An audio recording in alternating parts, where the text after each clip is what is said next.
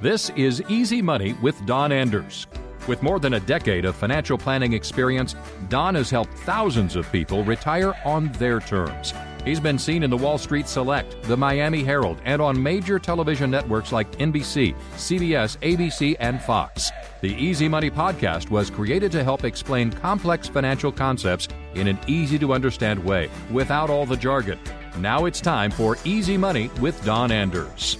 So I know what you're thinking, credit cards, those evil things that put us all in debt and enslave us, but they actually have their uses, and there's a way that you can hack credit cards. What most people overlook are credit cards have reward systems.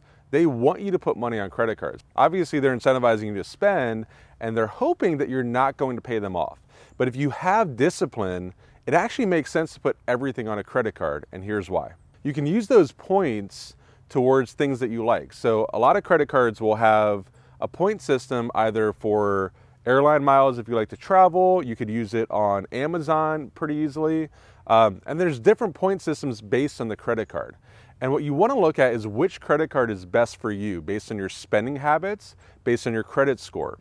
And there are websites like NerdWallet, who they're not sponsoring this video, I just like the website, that will help you figure out which one is best for your situation. Now, what you don't want to do is put anything that might have a convenience fee.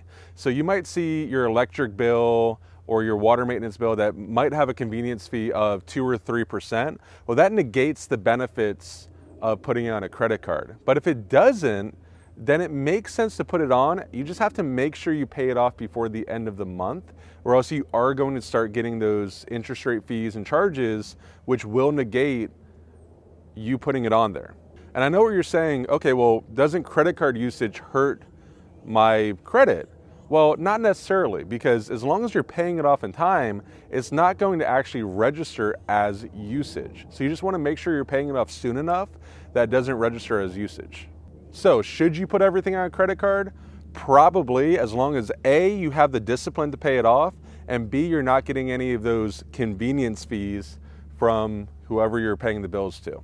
Don Anders is an investment advisor representative and insurance professional, helping individuals create financial strategies using a variety of investment and insurance products to custom suit their needs and objectives. Insurance and annuity product guarantees are backed by the financial strength and claims paying ability of the issuing insurance company. We are not affiliated with the U.S. government or any governmental agencies. Securities and advisory services offered through Madison Avenue Securities, LLC, member FINRA SIPC, and a registered investment advisor.